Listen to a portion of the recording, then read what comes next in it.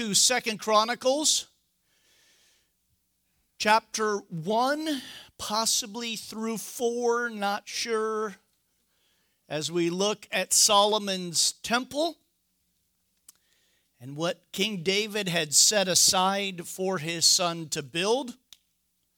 2 Chronicles, chapter 1.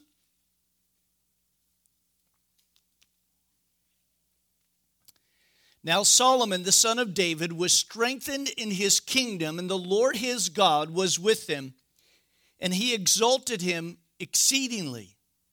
So Solomon spoke to all of Israel, to the captains of thousands and of hundreds, to the judges and to every leader, to all of Israel, and to the heads of their fathers' houses. Let's pray. Father, as we do get closer to the election, Lord, we just ask for your hand to be upon our nation. Lord, that we would vote for life, Lord, for liberty. And so, Lord, that through this word today, your word that won't return void, no matter where we are, your Spirit speaks to the church. That you'd spend time with us tonight, Lord, that you'd bless those serving in and around our building. In Jesus' name, amen. No First Chronicles and Second Chronicles. Do you know that? There is none in the original. It's one giant scroll.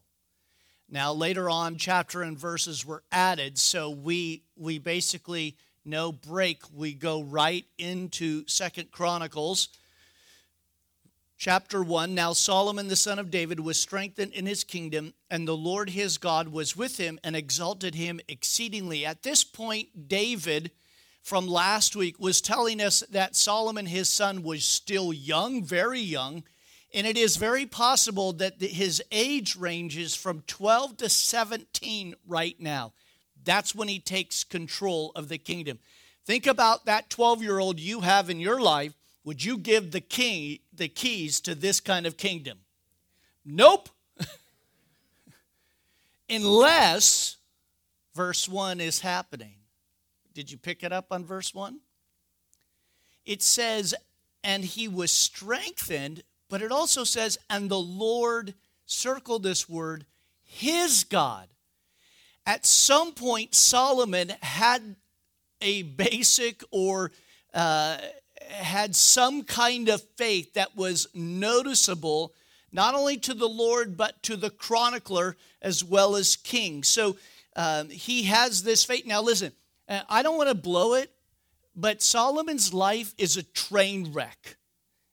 On top of a train wreck, on top of a plane crash, on top of an economic crash, and add a little socialist revolution. That's Solomon's life. But how does he start? He starts out as a very young boy, much like his father. He starts out very innocent, and as we will see tonight, starts out with the right heart. But here's the problem. It doesn't matter how we start. It's how we get through the finish line. That's what's important. Paul makes that point all through the New Testament. To finish the race in which we are running is a long-distance run. It's cross-country. And I mean really cross-country. It is not a marathon. And so Solomon's life is, as we will see, one that's an amazing description of a wasted life. Someone who, in the beginning, you're like, you want to root for this guy. But pretty soon you're like, all right, the Lord needs to take this guy right out. Well, let's continue. And so Solomon spoke to all of Israel. Notice he brings together all of the heads of the fathers' houses and the judges and the leaders, and he speaks to them. And if he's 12 years old, how does that go? But if the Lord is with him and people know that the Lord is his God, well, it really doesn't matter what his age is, isn't it?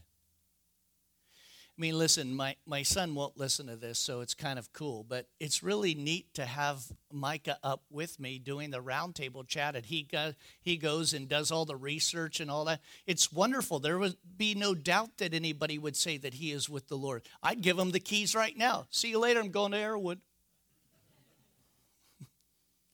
Well, you can see that, can't you?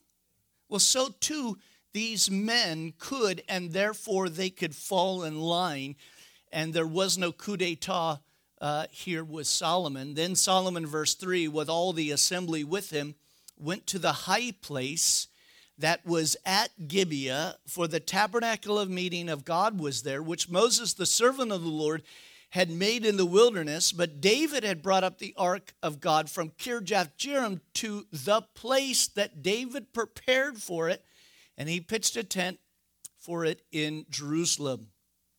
Now the bronze altar that Bezalel, my mind just went blank, Bezalel, the son of Uri, the son of Hur, had made, and he put it before the tabernacle of the Lord.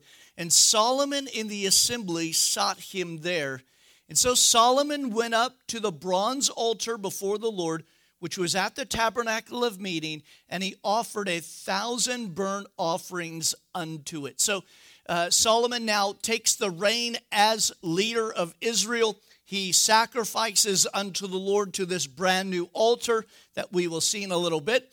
And verse 7 says, now after that is done, on that night, which means that very night, God appeared to Solomon and said to him, ask, what shall I give to you? Now, if he is truly 12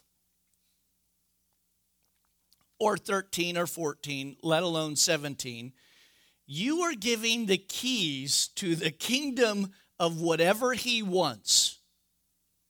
What would you ask from the Lord if he said to you tonight in a dream after coming to church, ask away?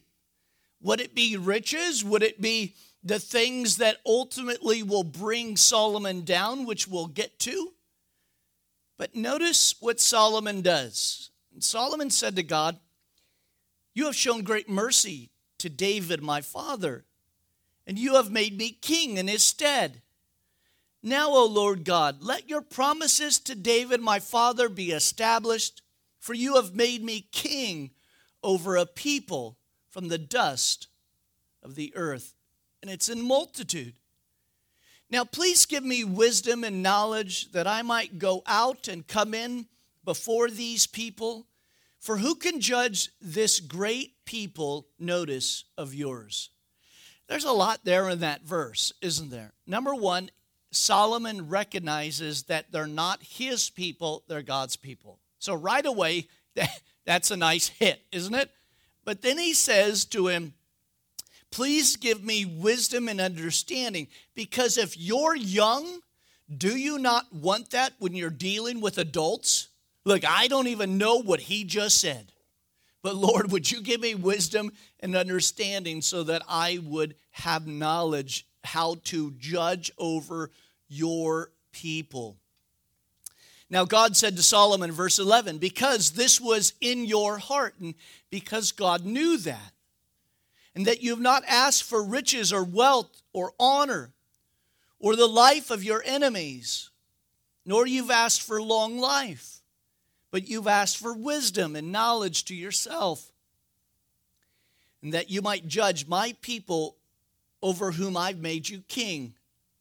Wisdom and knowledge are granted to you, and I will give you riches and wealth and honor, such as none of the kings have had who were before you, nor shall any be after that.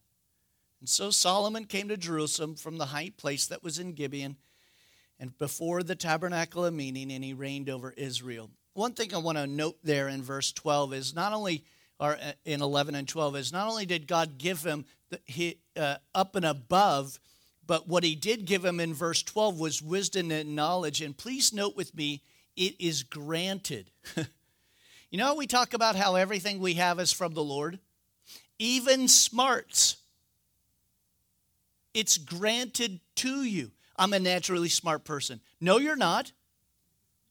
Only if God gave it to you. I just blew everybody's IQ out of the water, didn't I? The only reason why you have what you have is because it has been granted. And when we talked about that, about wealth and prestige and all of that, right? All of that comes from the Lord, but so does knowledge and wisdom. Remember, knowledge is just facts. Wisdom is how to apply that knowledge. better that you ask for wisdom than ask for knowledge. Because, listen, we don't need any more knowledge. There's plenty of it out there. There's lots of false knowledge. So we need to ask the Lord, Lord, can I have wisdom to determine what Google site is correct? Right? Well, I saw it on the internet. Not all of it. A good majority of it is pretty false out there.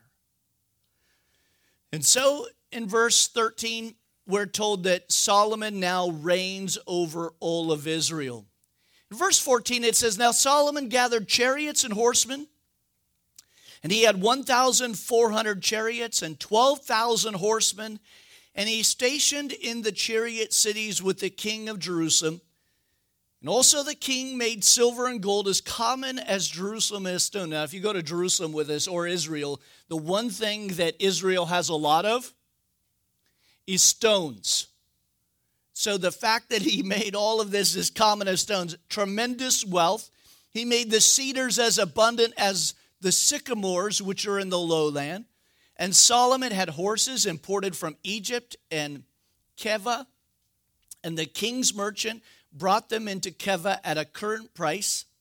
And they also inquired and imported Egypt a chariot for 600 shekels of silver and a horse for 150. Thus, through their agents, they exported them to all the kings of the Hittites and the kings of Assyria. So Solomon sets up this little chariot and horse business. But notice with me as you've gone through here that Solomon starts to, as he is reigning, he is gathering unto him chariots and horsemen, but also gold and silver. And then later on we will see he gathers unto himself 700 wives and 300 concubines. Keep your place here.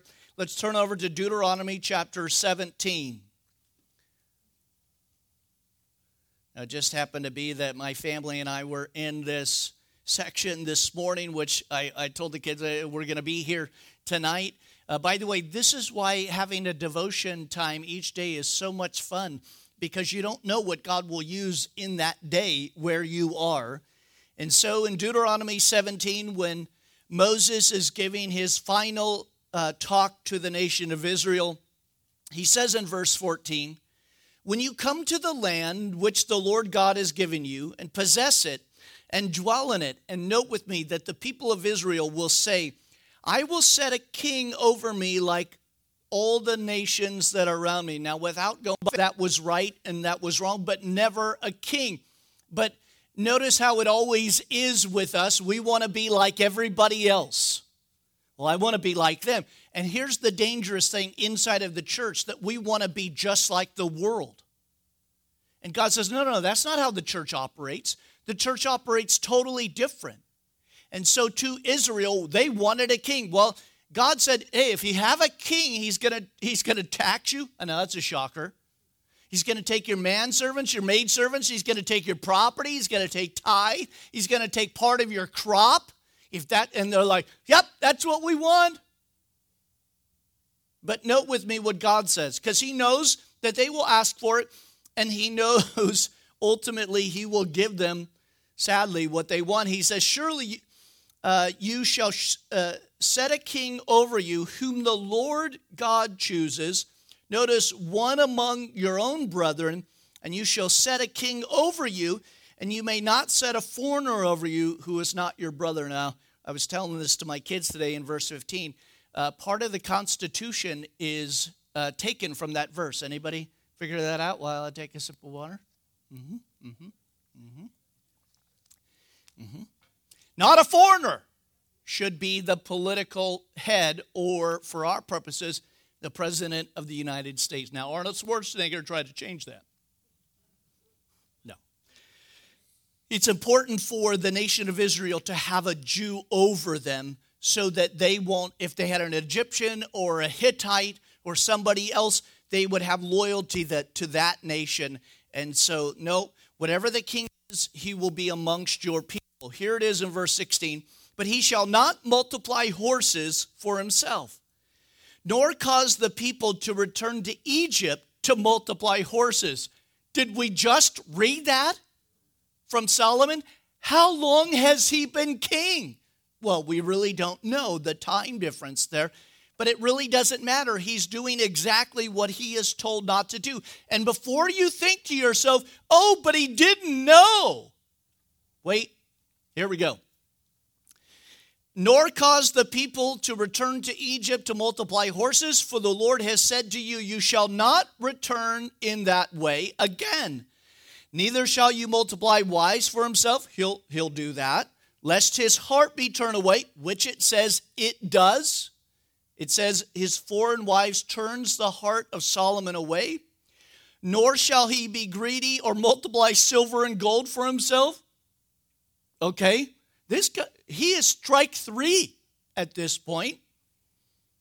Also it shall be when he, that's the king, sits on the throne of his kingdom, listen, that he shall write for himself a copy of this law in a book from the one of the priests and the Levites, and it shall be with him, and he shall read it, notice, all the days of his life, that he might learn to fear the Lord his God, and be careful to observe all the words of the law and these statutes, that his heart may not be lifted up above his brethren, and he may not turn aside from the commandments to the right hand or to the left, and that he might prolong his days in his kingdom, he and his children in the midst of Israel. So Solomon can't say, I didn't know, because it was his job to sit down and to write the first 5 books of the law so that he would have them, and it would be his devotional reading. Notice, all the days of his life. So how many times did Solomon read, you shall not multiply horses? Well, don't look at those stables. Or wives, don't even look at that. Don't look at he violated all of those. Turn back now to 2 Chronicles, chapter 1. So Solomon, he will ultimately violate all of these, and it will be his downfall. Chapter 2.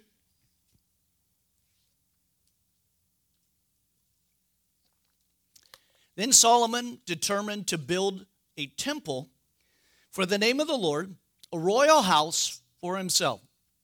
And Solomon selected, now, those of you who are excited about those DIY building shows, you're going to be very excited about this section. Those of you who are not, you can go to sleep. Solomon selected 70,000 men to bear the burdens, 8,000 to chorist, 8,000 just to be a stonemason in the mountains, 3,600 to oversee them, so you need those bosses. And then Solomon sent Hiram, king of Tyre, saying, as you have dealt with my father David, and sent him cedars to build himself a house to dwell in, so deal with me. For behold, I am building a temple for the name of the Lord, please note with me, my God, to dedicate it to him, to burn before him sweet incense, for a continuing showbread, for the burnt offering morning and evening, and on the Sabbaths, and on the new moons, and on the feast of the Lord our God. This is an ordinance forever to Israel. And the temple which I built will be great, for our God is greater than all the little g gods. But who is able to build him a temple? Since heaven and the heavens of heaven cannot contain him, who am I that I should build him a temple except a burnt sacrifice before him? Listen, he has the right heart. He just blows it later on. But he has this right heart of building the temple, that it's not his temple, that it's the Lord's temple. Therefore, send me at once a man skillful to work in gold and silver, in bronze and in iron, in purple and crimson and blue, who has been skilled to engrave with the skillful men who are with me in Judah and Jerusalem, whom David my father provided. So he's asking for all intents purposes, a one-head guy that can do that which somebody in Israel cannot do. Also, Send me cedars and cypress and alum logs from Lebanon. For I know your servants have skill to cut the timber in Lebanon, and indeed my servants will be with your servants. To prepare timber for me in abundance, for the temple which I am about to build shall be great and wonderful. And indeed, I will give your servants, the woodsmen who cut timber, 20,000 cores of ground wheat, 20,000 cores of barley, 20,000 baths of wine, and 20,000 baths of oil. Solomon is not going to take advantage of any worker. He is going to pay them up and above what they would normally get paid in Lebanon. He wants them to do this job so it gets done. So you know what he does? He pays double, triple, quadruple their rate so that they will get this job done. Very smart young man. Verse 11, then Hiram, king of Tyre, answered in writing, which he sent to Solomon, because the Lord loves his people. He said, he has made you king over them. Hiram also said, listen to this pagan king. Blessed be the Lord God of Israel, who made heaven and earth. For he has given King David a wise son, endowed him with prudence and understanding, who will build a temple, notice, for the Lord. He uses Yahweh as the name, and a royal house for himself. Listen, at some point, maybe Hiram, as David is corresponding with Hiram, and there's this relationship, maybe we will see Hiram in heaven because of the influence that King David had upon him. And now he says, I have sent skillful men, endowed with understanding. Huram, my master craftsman, the son of a woman of the daughters of Dan, and his father was a man of Tyre. Half Jew, half Gentile is going to be this guy. Notice he is living in the territory of Hiram, and now he is coming back. Think about how wonderful this is for this guy who has been living away from Israel, his mother who is a Jew. By the way, in order to be a Jew, it needed to be on your mother's side. Very important. So now he is coming back into the land, and blow your mind, to build God's house. What an amazing job.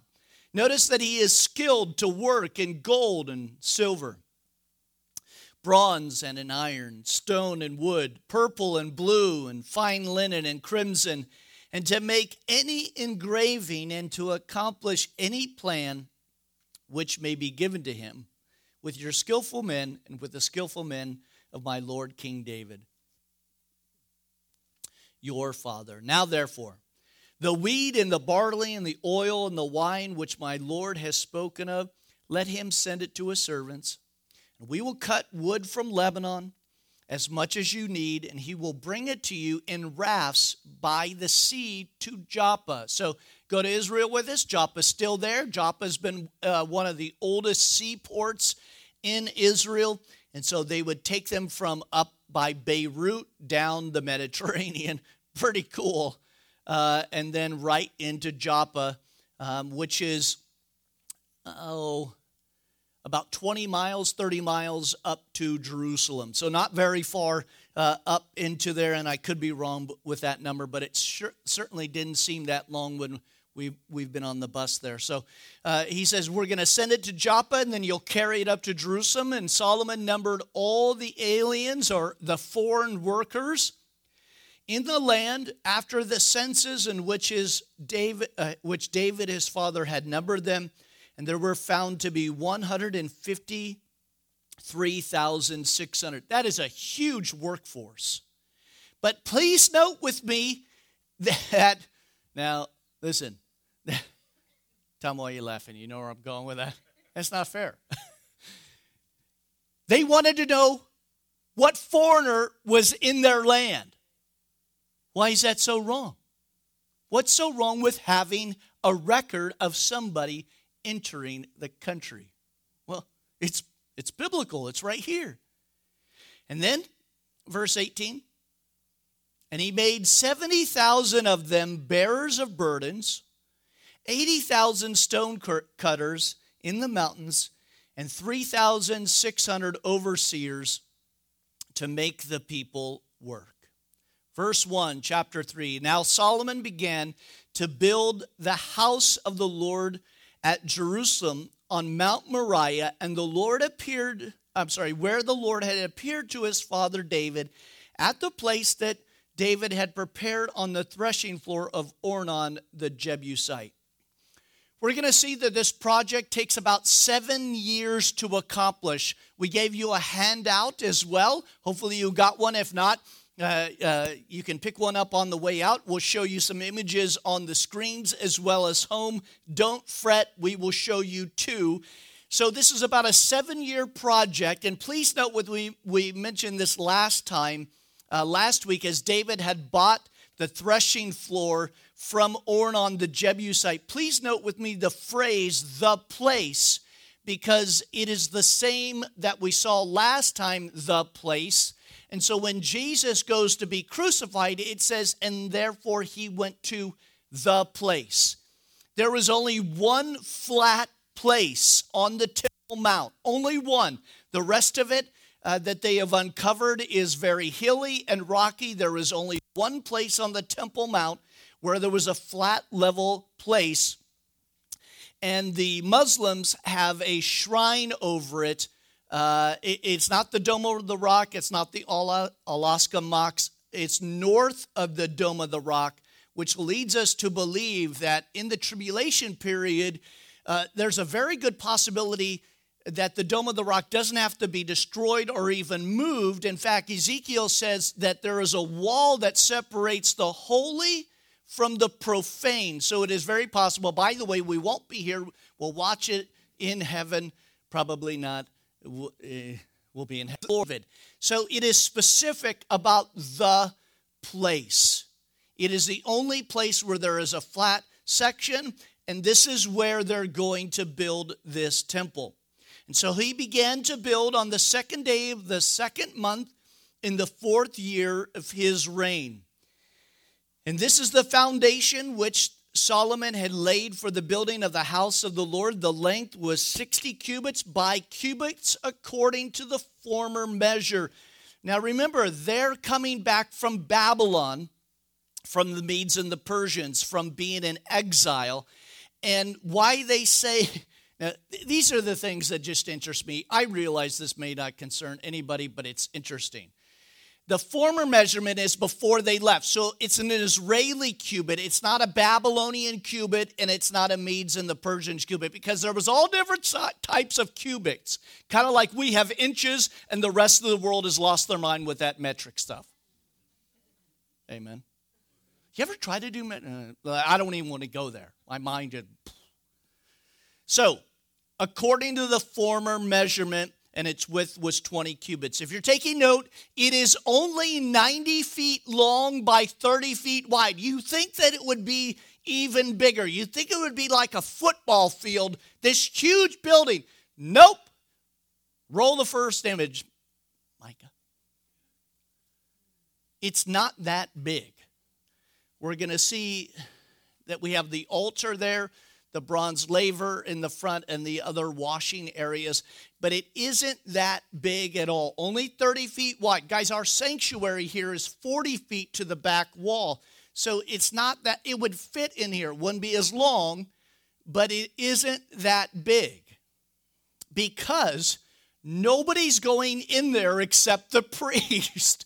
The only thing that's in the Holy of Holies is the Ark of the Covenant. So this doesn't need to be. Now, the whole Temple Mount structure is enormous. It is almost like a football field. It's big, it's huge, because most of what's going on in the temple happens outside of the temple. So the Temple Mount, that's where the majority of it goes on. So we're going to talk about the altar there, and notice that it's high up off the ground. There are steps leading to it. And that's where they would burn the offering every morning and every night. And the smoke would go up, and people every morning as they rise up would see smoke coming out of the temple. And as they would go to bed, before they would go to bed, they would see the smoke rising up. And they would see that from the Temple Mount. You can just keep that up there. And the vestibule that was in front of the sanctuary was 20 cubits across the width in the house, and the height was 120. And he overlaid it inside with pure gold. The large room he paneled with cypress, and he overlaid with fine gold, and he carved palm trees and chain work in it, and he decorated the house with precious stones and beauty, and the gold was from the gold of Parim. And so he overlaid the house, the beams, the doorpost, its walls, its doors with gold, and he carved cherub on the walls. It was about 20 tons of gold that he used. Micah, find that inside image that's got the, not that one, the next one. We'll get to that in a minute. Oh, nope. That one. Now, can you imagine walking into this completely gold lined, and the lampstands that are aligned there? You can't really see it that well, but see all the carvings in there? That's what he is describing. So by the way, no one saw this in Israel, only the Levites. No one could see this but the Levites, because no one had access to the throne room of God except for the high priest, and only the high priest once a year that would go on the other side of the veil. All of this, are you ready to be blown? Is to point to Jesus. In the fact that we as human beings cannot approach a holy God. We must need a mediator, and that mediator is Christ Jesus.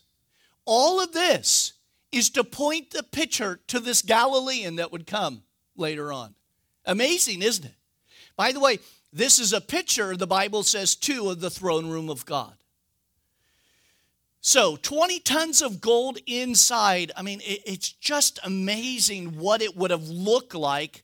And then the cedar beams there lined, and all of the carvings that are inside of there. So really amazing. You can just keep that one up. And so he made the most holy place. So that is behind the veil, although that doesn't really look like a veil. But behind the veil was the most holy place, verse 8. And its length was according to the width of the house, 20 cubits, and its width 20 cubits, and he overlaid it with 600 talents of fine gold. The weight of the nails were 50 shekels of gold, and he overlaid the upper area with gold. And in the most holy place he made 2 cherubs fashioned by carving, and overlaid them with gold. And the wings of the cherub were 20 cubits in overall length. One wing of one cherub was 5 cubits, touching the wall of the room, and the other wing was 5 cubits, touching the wing of the other cherub. And one wing on the other side of the cherub was 5 cubits, touching the wall of the other room. And the other wing was 5 cubits, touching the wing of the overall cherub. And the wings of these cherubs spanned 20 cubits overall, and they stood on their feet, and they faced inward. Now listen, without an image, you're just Charlie Brown's teacher, right? Show that image. You got a little teaser before. So those steps going up would have a veil in front of it that only the high priest could go. No one in Israel ever saw this. The only ones that saw this were the workmen that put it together. And once they put that veil in, and once it was dedicated, and the presence of the Lord came in that temple, no one ever went behind that veil except for the high priest. Blow your mind, huh? But can you imagine walking in there? So you got the Ark of the Covenant. You see that in the middle there? Mike, are you showing those people online? It's wonderful technology. So we've got the 2 cherubs. Their wing is touching one wall. The wings are touching each other. The other wing is going that way, and the Ark of the Covenant is in the middle. I mean, think about that. Think about the high priest and the thousands of years that would go in between this. And the guy that got to go in there for the first time, his mind is blown. He's never seen it before. He's heard about it, and then he walks in, and that's exactly what he sees. Now, 14. And he made a veil of blue, purple, crimson, and fine linen, and wove cherubs into it. And he made in front of the 2 pillars 35 cubits high, and the capitals were on each of them were 5 cubits. Let's hold off on verse 15. Look at verse 14. So we know from the New Testament, we don't know if this was the size of it in the Old Testament, but in Jesus' day, tradition tells us that the veil was 18 inches thick. I don't even know how you do that. What kind of sewing machine do you got to have to put that 18, now remember, 18 inches. This is the second temple done that Ezra puts together, and then later King Herod throws all of this money towards it, and he builds it up even grander. 18 inches thick. It doesn't tell us the thickness here, but man, in Jesus' day, it was rent from not bottom to top, but from top to bottom. Only God was able to open up that temple, and now we can boldly come to the throne of grace. Isn't that great?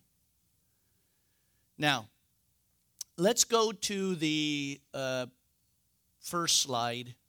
Do they have the pillars in the front of that? Let's see. Yep, there they are. See the gold pillars in the front? We'll talk about those. And he made in front of the temple 2 pillars, 35 cubits high, and the capitals were the top of them were 5 cubits. He made wreaths of chain work as in the inner sanctuary, and he put them on top of the pillars, and he made 100 pomegranates, and he put them on the wreaths and chain work. The detail, no wonder why it took 7 years to build.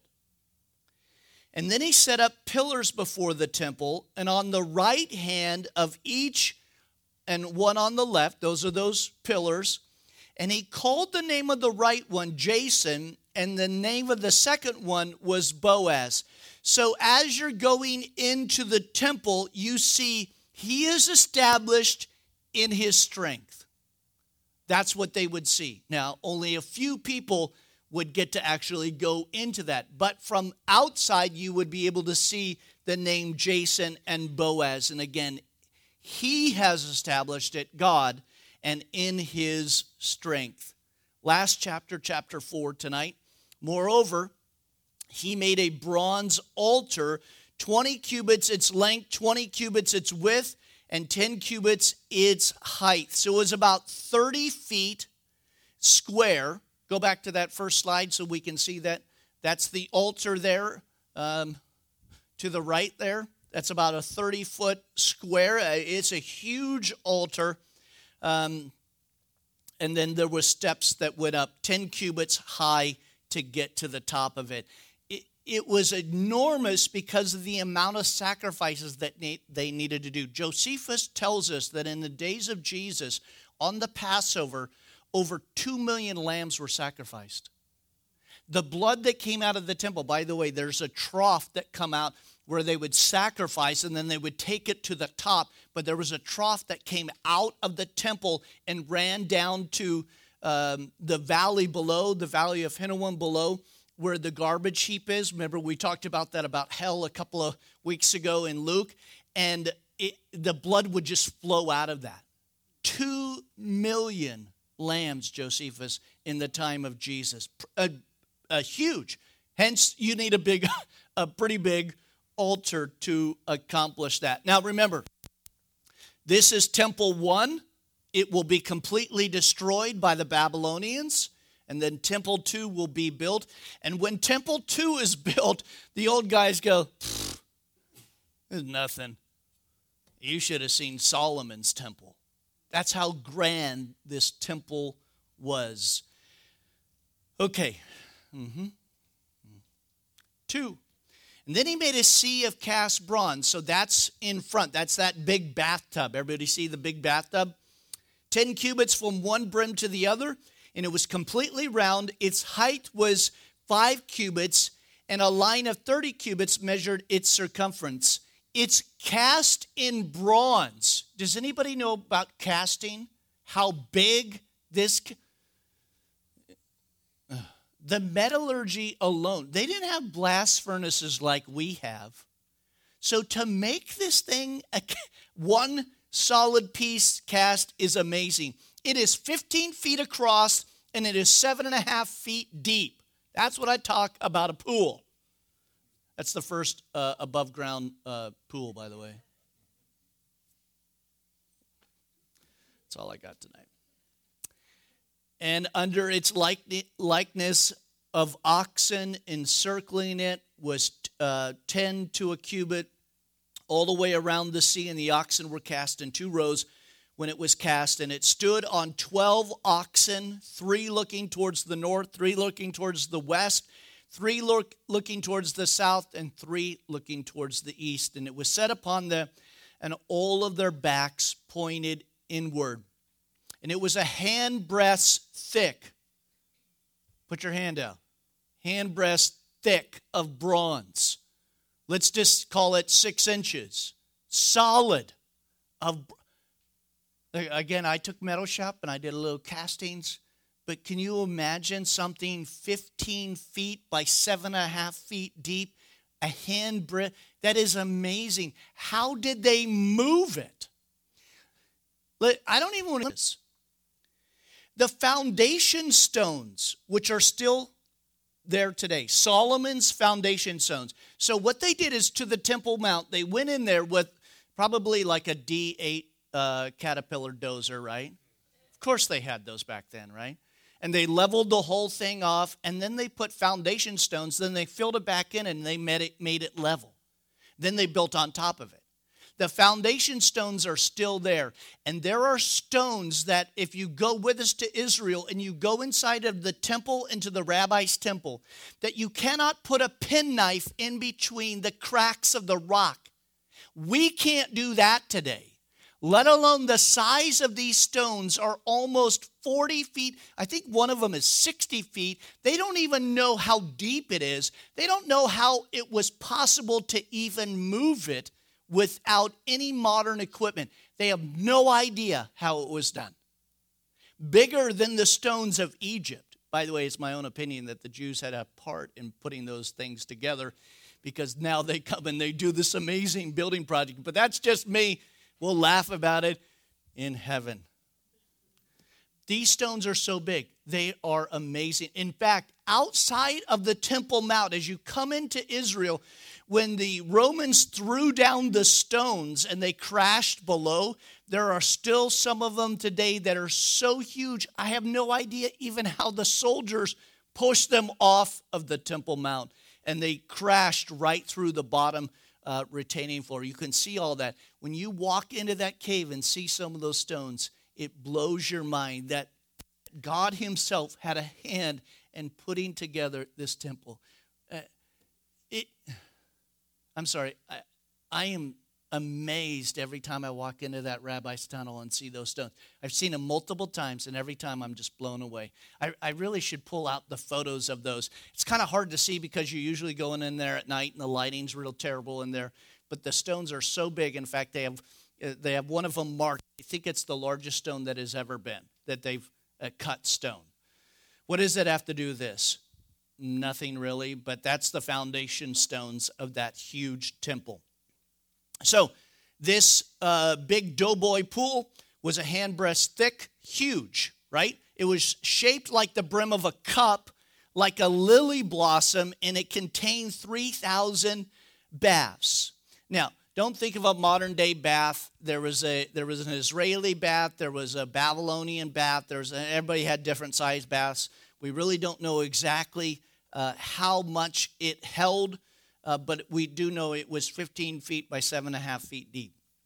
And he made 10 lampstands of gold according to their design and set them in the temple. Micah, do an inside photo again of the lampstands. I think it's the last one. There you go. You can see them as they lined up there. 5 on the right side, 5 on the left side, and he made 100 bowls of gold. Furthermore, he made the court of the priest and the great court of the doors of the court, and he overlaid these doors with bronze. And he made a sea on the right side towards the east side, and Huram made the pots, the shovels, the bowls. So Huram finished doing the work that he was supposed to do for King David and for the house of the Lord. And the 2 pillars and the bowl-shaped capitals that were on top of the two pillars, two networks covering the two bowl-shaped capitals that were on top of the pillars, 400 pomegranates for the two networks, 2 rows of pomegranates for each network to cover the two bowl-shaped capitals that were on top of the pillars. And he also made carts and lavers on all of the carts, and 1 sea and 12 oxen underneath them, and the pots and the shovels and the forks and all the articles Huram, the master craftsman, made of burnished bronze, and for King Solomon in the house of the Lord. And in the plain of Jordan, the king had them cast in clay molds between Succoth and Zereda. And Solomon had these articles made in such great abundance that the weight of the bronze was not determined. There was so much, they didn't even know how much they used.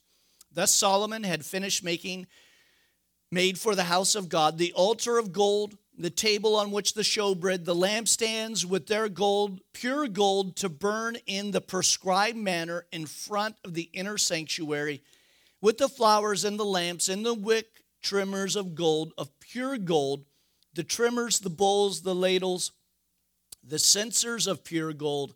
And as for the entry of the sanctuary, its inner doors to the most holy place, and the doors of the main hall of the temple were of gold. Now, I just want to read verse 1 of the next chapter. So all the work of Solomon was done for the house of the Lord. It was finished until Solomon brought the things which his father King David had dedicated of silver and gold and all the furnishings, and he put them into the treasuries of the house of God. So the building is finished. We'll pick this up next week, Lord willing. But the temple's not done until the Ark of the Covenant comes in. And the temple's not done until the Ark of the Covenant comes in and the presence of God comes down and falls upon the temple, to which we will see next week. Let's pray. Father, thank you for an amazing structure, Lord, that you gave the plans to David and David to Solomon. And Solomon was able to accomplish this because of what King David had done, bringing safety to the area and all of these metals in abundance. And Hiram, the king of Tyre, bringing these. He had good relationships with the kings around him. Lord, it's an amazing structure, but it's nothing compared to heaven and what we will see soon and very soon. Lord, thank you that this is a picture and a type, and that Jesus fulfills the fact that we can now come to you. We can boldly come to the throne of grace. Thank you, Lord, for your mercy and your grace that's new every day. Lord, thank you that we can forgive and that we can be a part of the kingdom of God. And so, Lord, that you would just grant us continual wisdom and understanding in the present world in which we live in. Lord, we long to see your face, and so we pray that your soon return is close at hand. We love you, Lord, and we thank you in Jesus' name. And all God's people said, amen.